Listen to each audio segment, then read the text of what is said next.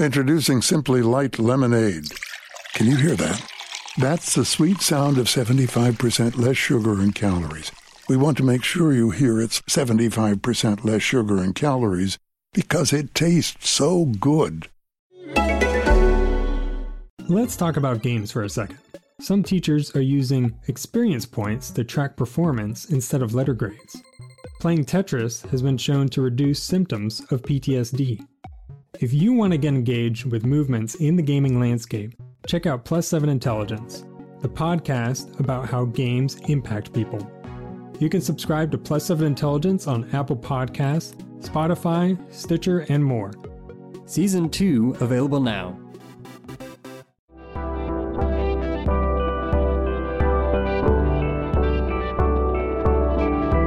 Welcome to the Podglomerate. And I said, I can't do this. And she's like, well, let me ask you something. Do you love this story?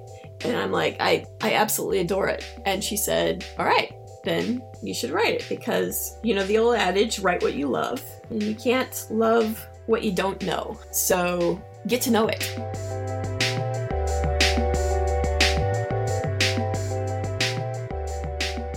Welcome to Writers Who Don't Write. I'm Jeff. I'm Kyle, and welcome back, Jeff, to Writers Who Don't Write from your Florida excursion. Florida is a weird place. Were you just wearing pastels and showing chest hair the whole time? No, that's my New York outfit. What did you go for exactly? A bunch of my friends and I go to a different city each year for a fantasy baseball draft, which ironically, I'm not even in the league. I just tag along because I think it's fun. Is there a male equivalent to the extra, to the word extra? You know how people are described as being extra? It's very extra of you, I think. Am I using that correctly? I have no idea. I mean, I guess you could say basic or broy or extra. Oh, or yes. fratty. Okay, I guess it's broy. Broy, fratty, all those things. But it's cool because the older that we've gotten over the years, you know, the more money we all, for the most part, have made. So we're able to do like more extravagant things. And this year we rented a mansion that honestly is worth more than anything I will ever own. But there's like 16 or 17 of us in the house, so we all split it, you know, 3 ways, and it was fairly cheap for us. You split it 3 ways, huh? Sorry, we all split it, and it was fairly cheap for us. It's definitely broy. Yeah, no, it was amazing though. There's a pool. It was on the water. I took a charter boat out and went fishing. We were at the beach the whole time. It was spring break, which was, like, to be honest, really weird because I just turned 30 last week, and 30-year-olds should not be at spring break. So, I mean, I don't really have much to report beyond any of that. I'm just going to let you work that one out on your own. Yeah. But, I mean, in any case, now that we've talked about me, what's new in your world?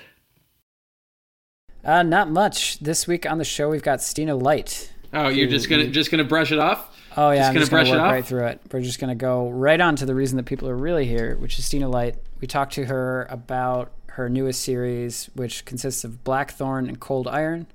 It's a Flintlock fantasy series for Simon & Schuster's Saga Press. And Jeff, what did we talk to her about? All kinds of stuff. Representation in science fiction and fantasy, what it was like being told at a young age that women can't be writers, how she ended up as a writer, what her career was prior to that, what it's like for her to put out new work and engage with her fans and go to cons, and building stories based on characters as opposed to worlds. We really dug into it pretty deeply. And I think that this is a little bit, I know that we've been interviewing a lot of different like science fiction and genre fiction authors in the recent few months. And this one kind of stood out to me as a little bit different and unique compared to some of the other interviews that we've done. And you should reach out to us on Twitter at WWDW Podcast and let us know what you think. And we will make sure to let Stina know and tag her as well. It's STINALEICHT on Twitter and let us know what you think. Ask us any new questions that you have.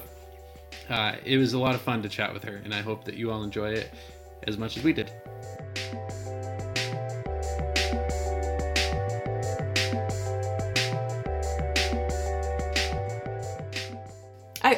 always wanted to be a writer, but my dad said that was not one of the 5 things women could be, so I stopped writing when I was in middle school and did not return to it until much, much later in life. I started playing D&D in college and discovered, oh my gosh, this is like writing. This is like writing. I can do this. Nobody told me I can't do this. So I did a lot of practice with dialogue by being a DM for 16 years. And one day, as a DM, I ran into a friend who was a professional writer for a game company and also a fiction writer. And they told me, after asking about my D&D campaign, that I needed to be writing this stuff down instead of letting it go off into the ether and on a D&D campaign. So I started writing at their recommendation, joined a local science fiction fantasy writers group for beginners called Slug Tribe here in Austin, Texas, and started working on writing. The real kicker though was the fact that I came down with cancer, and I thought breast cancer, and I thought to myself, what would be the one thing that I would regret if I died right now? And that regret was mainly, besides leaving my husband alone, without any children or anything like that, it was, that I'd never become a writer, that I'd never even tried. So I started right away and joined the Slug Tribe group, and ended up the day I was married. It was just a long series of disasters. It was like the day I got married, I got laid off from my job, and I could not find work anywhere because it was during the .com bust. So I decided I've always wanted to work at a bookstore. So I got a job at a bookstore in addition to writing on my own to keep myself sane, and learned everything I could about the writing, publishing end of things via the bookstore. Ended up meeting several authors, one of which was Holly Black, who is a New York Times bestseller of YA fiction.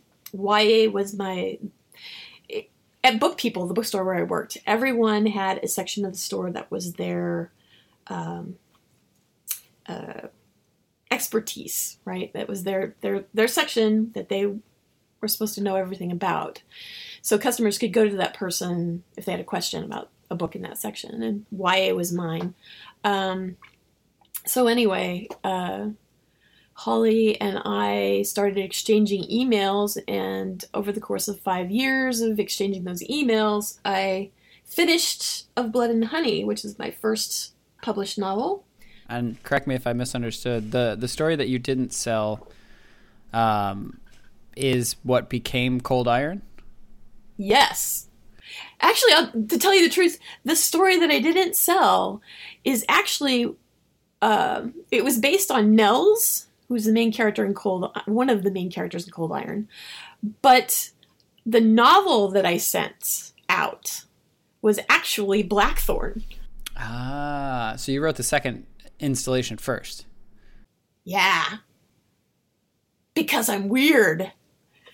I think it makes sense. You establish the world and then you start to define it more through. Can you talk about why that made more sense to you to do it that way as opposed to writing the first novel first, or when you sort of realized that you had to fill out the backstory more? It was one of those things, as a writer, you always end up with characters that are supposed to be on the side of the stage. You're just a supporting character, and that character will sometimes try to take center stage, and that was Nels. He just wouldn't shut up. And I finally just said, fine, here, have center stage for a while. And he and Victor were so hilarious that I had to go, all right, I got to tell your story. This is this is silly.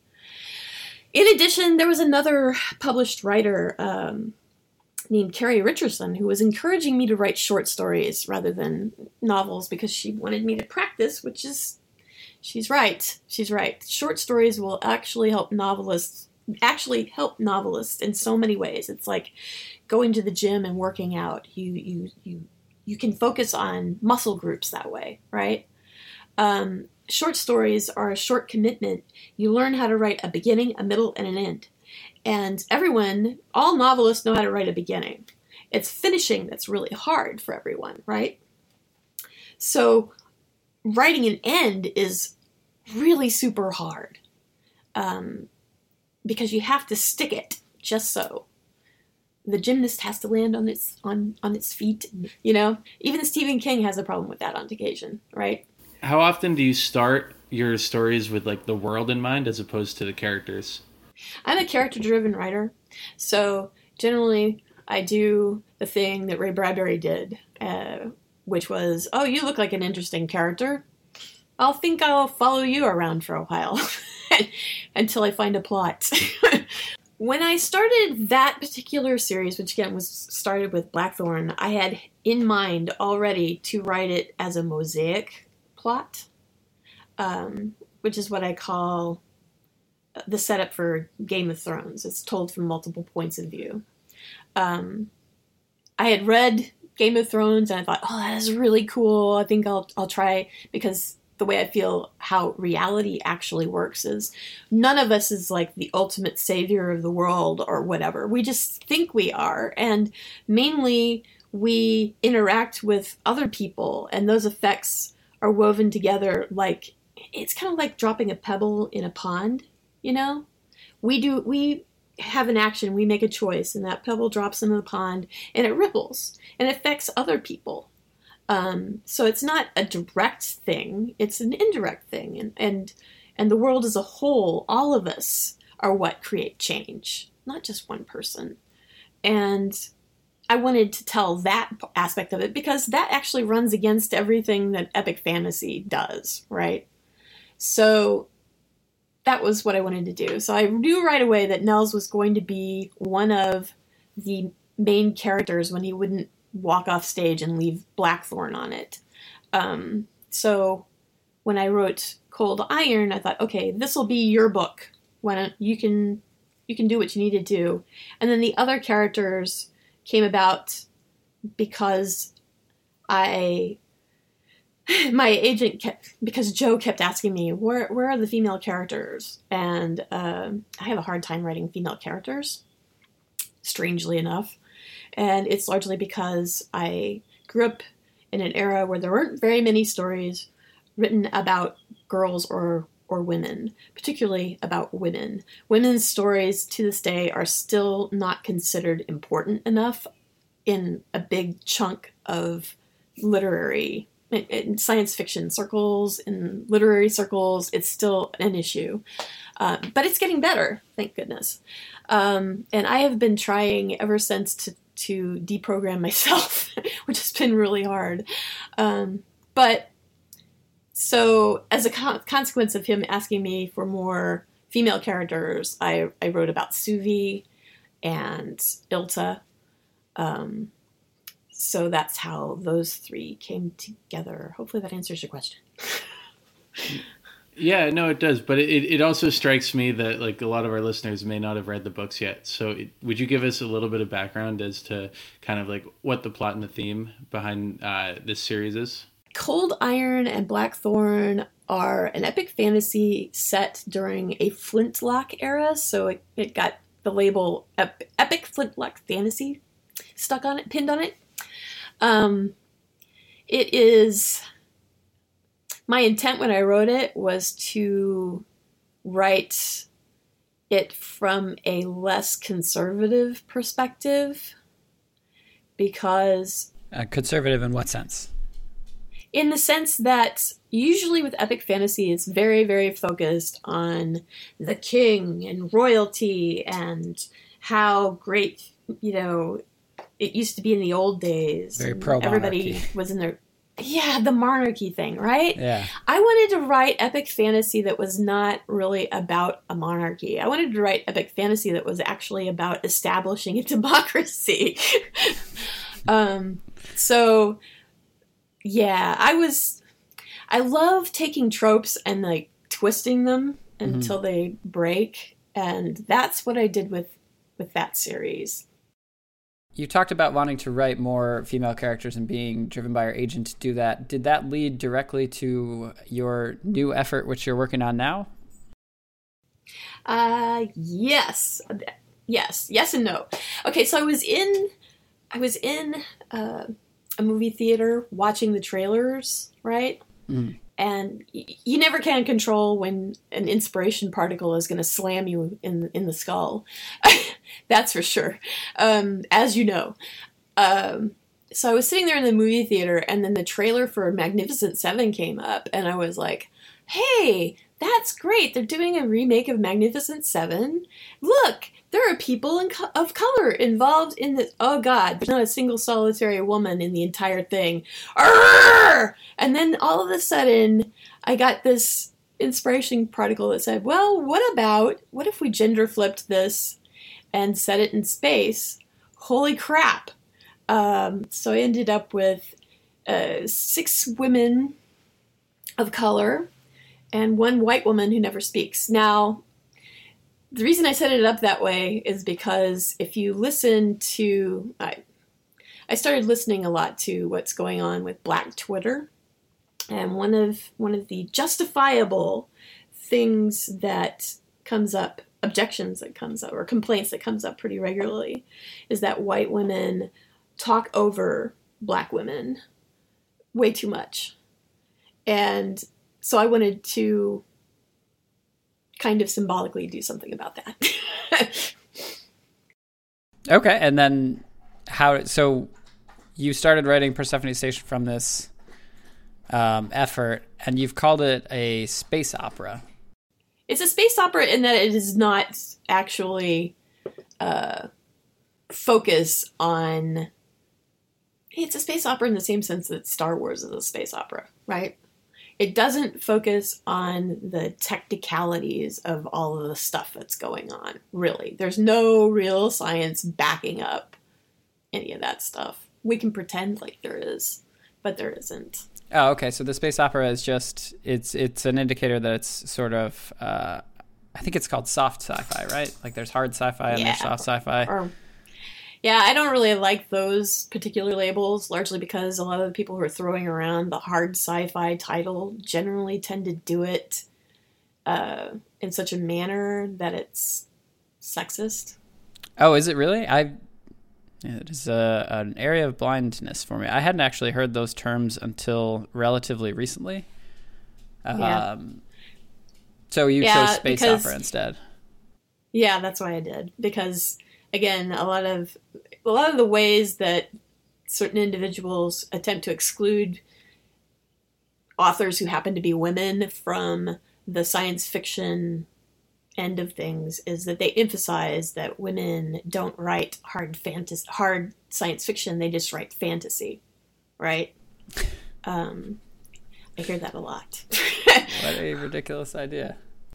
Yeah, it's stupid, and it's wearing really thin, and soon that will not be a problem anymore. Hopefully, right? I hope the natural progression just weeds it all out. That's my hope. So what do you think, just in general, of like the sci-fi fantasy publishing space as a whole?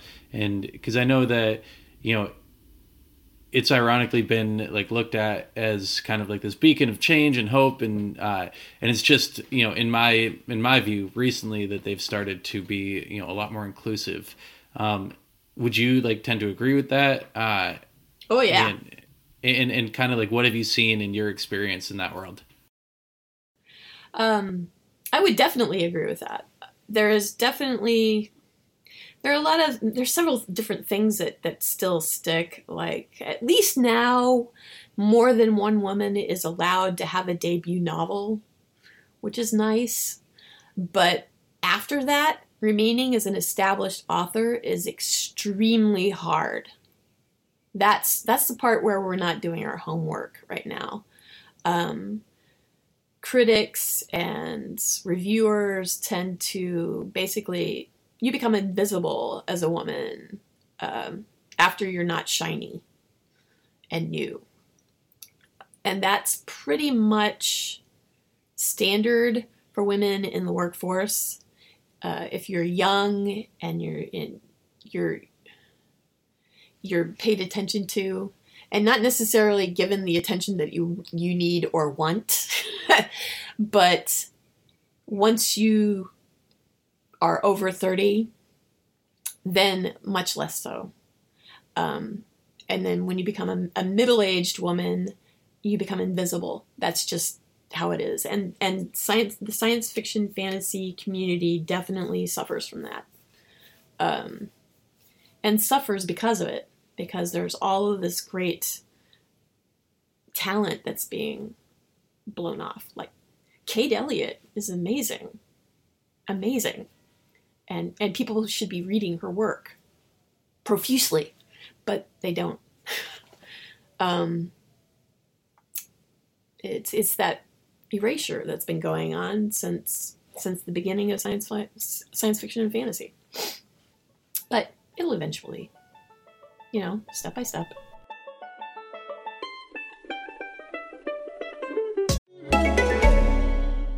Introducing Simply Light Lemonade. Can you hear that? That's the sweet sound of 75% less sugar and calories. We want to make sure you hear it's 75% less sugar and calories because it tastes so good.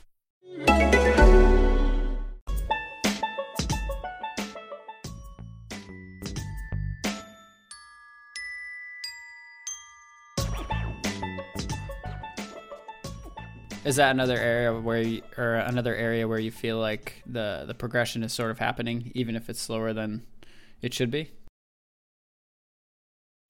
Yeah, I really do believe so. My belief is that progress is a loop or a spiral. I guess a spiral might be a better analogy. Inward or outward? It's that whole 2 steps forward. Inward or outward? Huh? Upward. Upward. Yeah.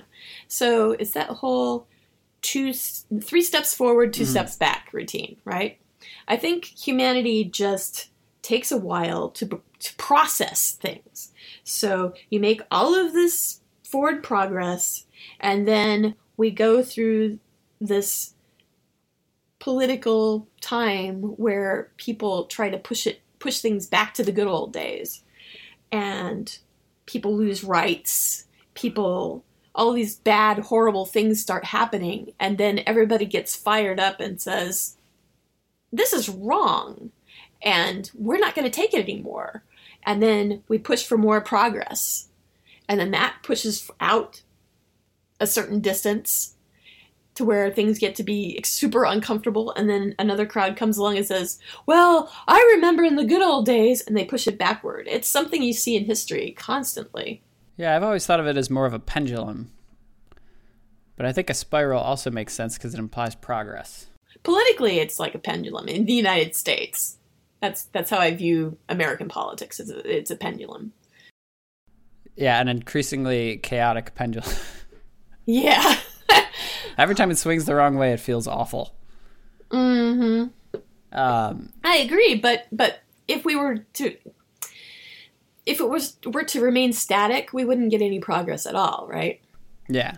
Because what do you call things that don't move and don't do anything and just stay in the same place all the time? We call them dead. They're dead. It must be possible to have progress without the pendulum, though. Like, there must be a place where we can get to that doesn't necessarily need the backswing. Like, it shouldn't have to be the case that a certain percentage of the population should go into poverty or lose their basic human rights in order for progress to be achieved. But it certainly feels like it's inevitable at the moment. I really wish that it weren't. human beings just we learn from messing up. Mistakes are how we learn best. It's just how humanity does its thing. I mean, think about climate change, right? We tend to not do anything about our problems until they just become so drastic that horrible things are going to happen if we don't do something about it right away. And that's just my sense of it. Humanity's a little bit lazy, I gotta say. We only do the heavy duty lifting unless it's necessary. And there are a few people who do the heavy lifting thinking without it being necessary, but it just seems like humanity drags its feet a bit. I mean, we like to be comfortable. And what's more comfortable for certain people who are in power than what's been established? Than not changing anything at all. Yep.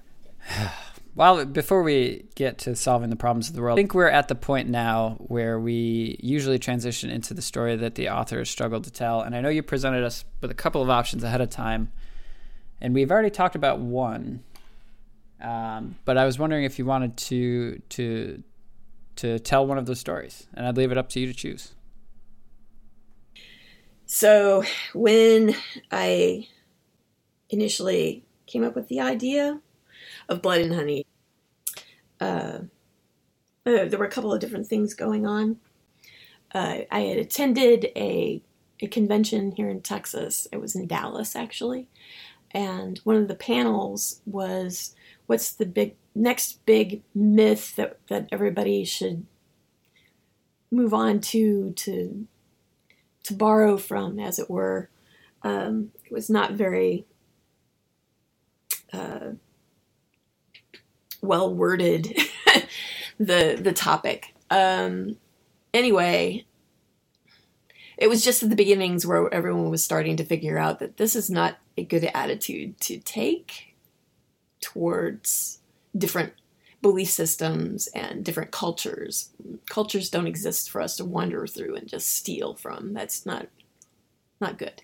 Anyway, everyone at the panel was going on about how all of the Irish stuff had been completely done to death and it was over with and all this stuff. And I was sitting there, and I've done a fair bit of reading about Irish mythology at that point, and I was like, I don't think you know what that means, because the little fairies that sit in the flowers with the butterfly wings, that's not the Irish myth I'm aware of. Not in a big way. The Fianna, I don't know if you've ever heard of them. I have not. It's they're a lot more... I said I have not, sorry. Yes. They're more like Paul Bunyan. They were kind of a combination of Paul Bunyan and the Knights of the Round Table, only probably a bit rowdier. So that has nothing to do with the little fairies with the butterfly wings. And also a lot of the legends and the things that are really deeply connected to Irish culture, they're more like spirits. They're more like even ghosts or demons, right? They're frightening. And some of them are good, and some of them not so good.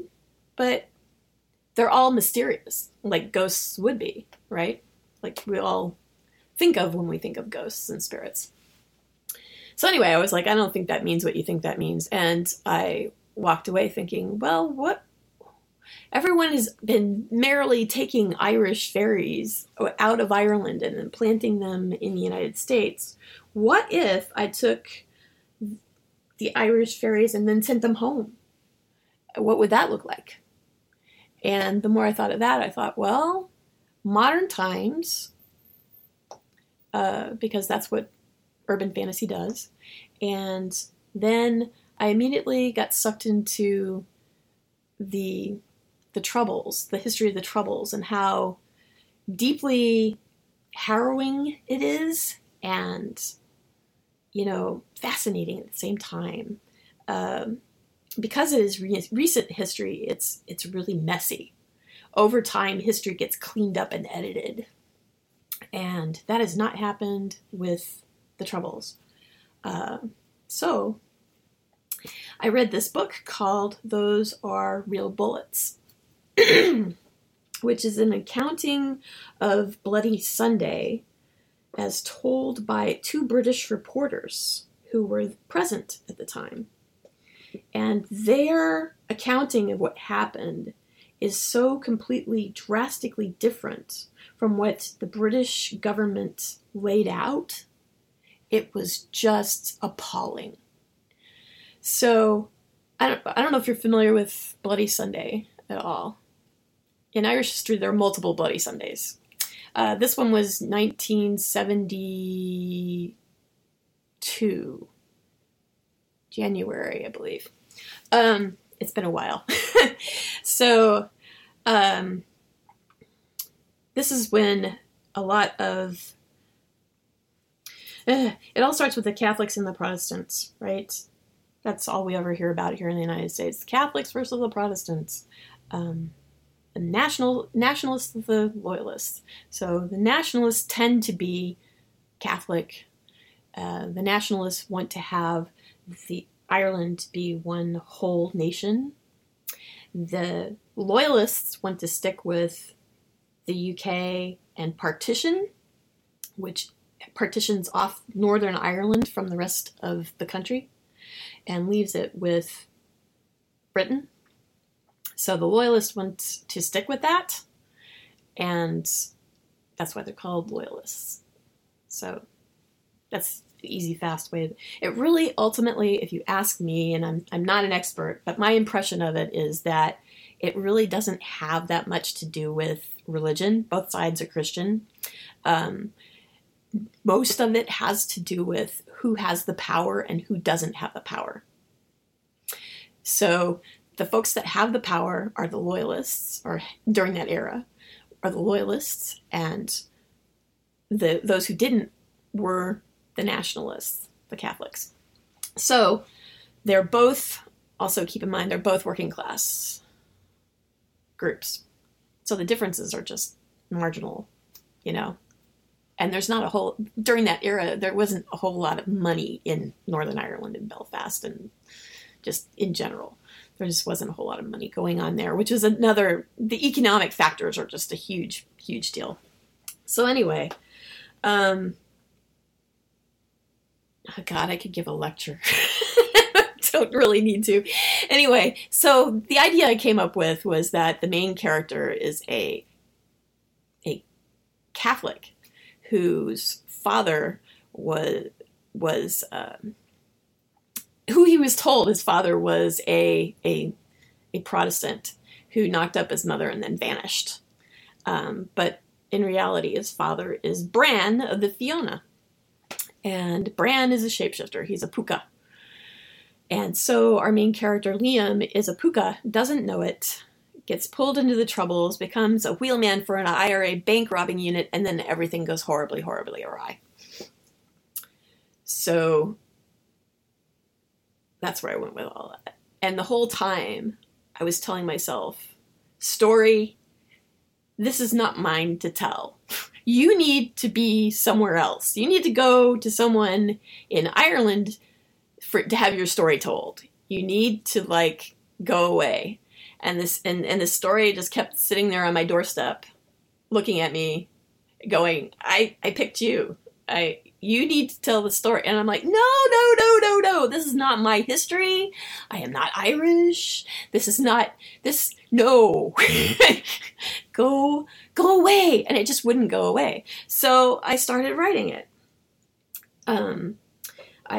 One day I sat down with Elizabeth Moon and we had a talk about it. And I said, I can't do this. And she's like, well, let me ask you something. Do you love this story?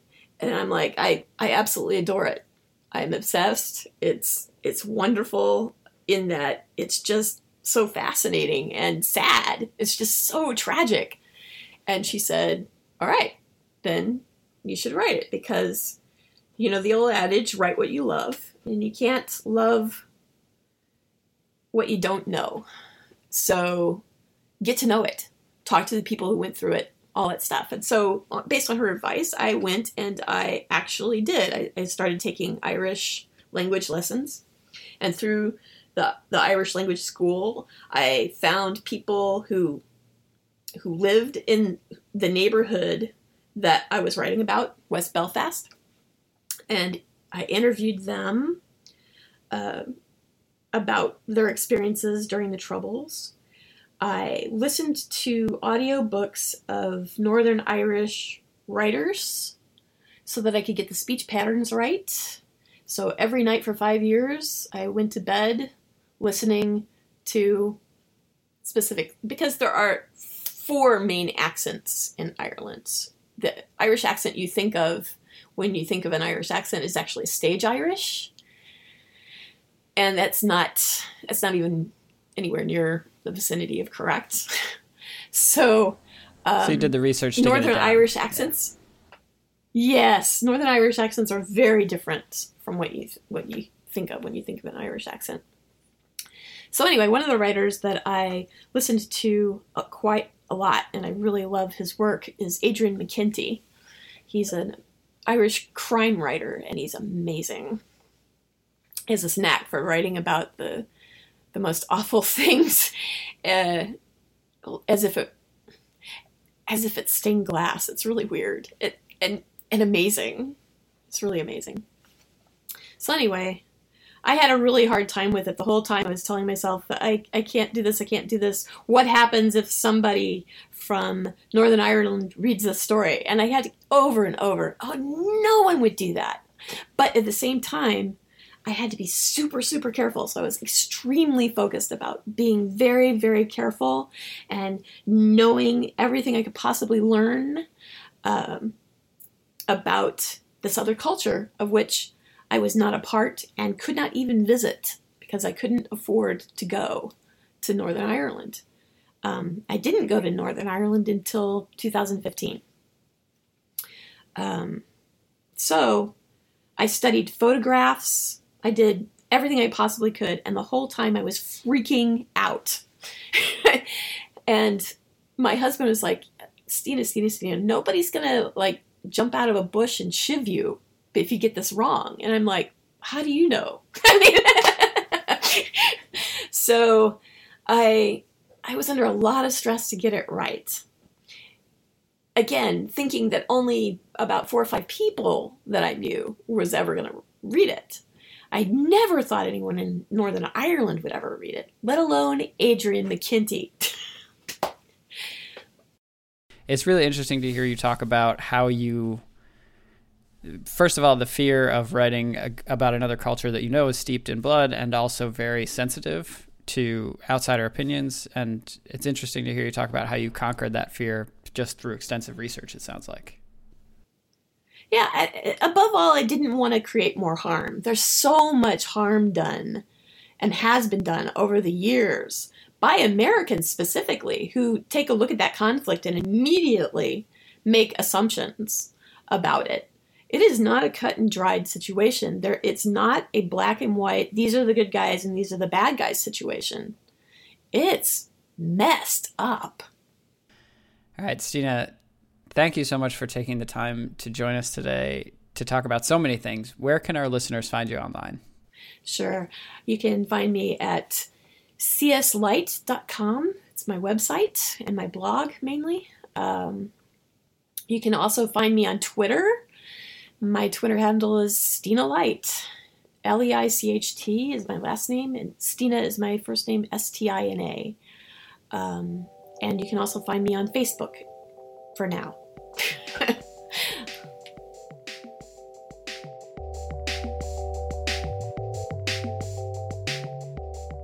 Thank you for listening to another episode of Writers Who Don't Write. You can find us online at thepodglomerate.com or at www.podcast.com. There's a bunch of other shows on the Podglomerate that you should check out. There is actually a super relevant one to Writers Who Don't Write that we just launched, which wouldn't necessarily sound like it at first. It's called Off Track with Hinch and Rossi.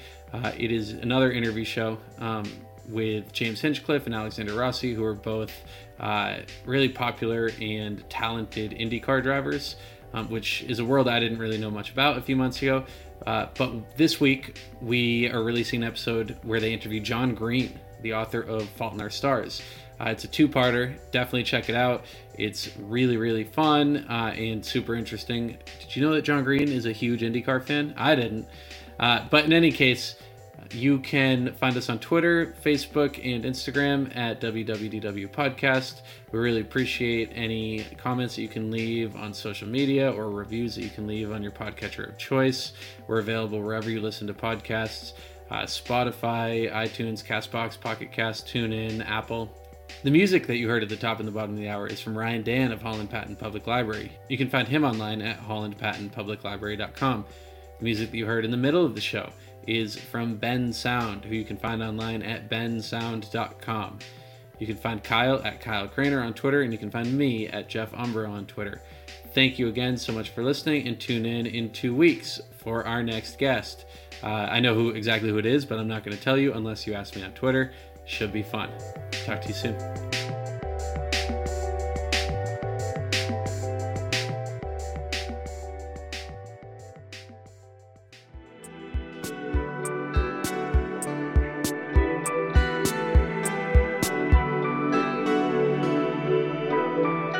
The Podglomerate, a sonic universe.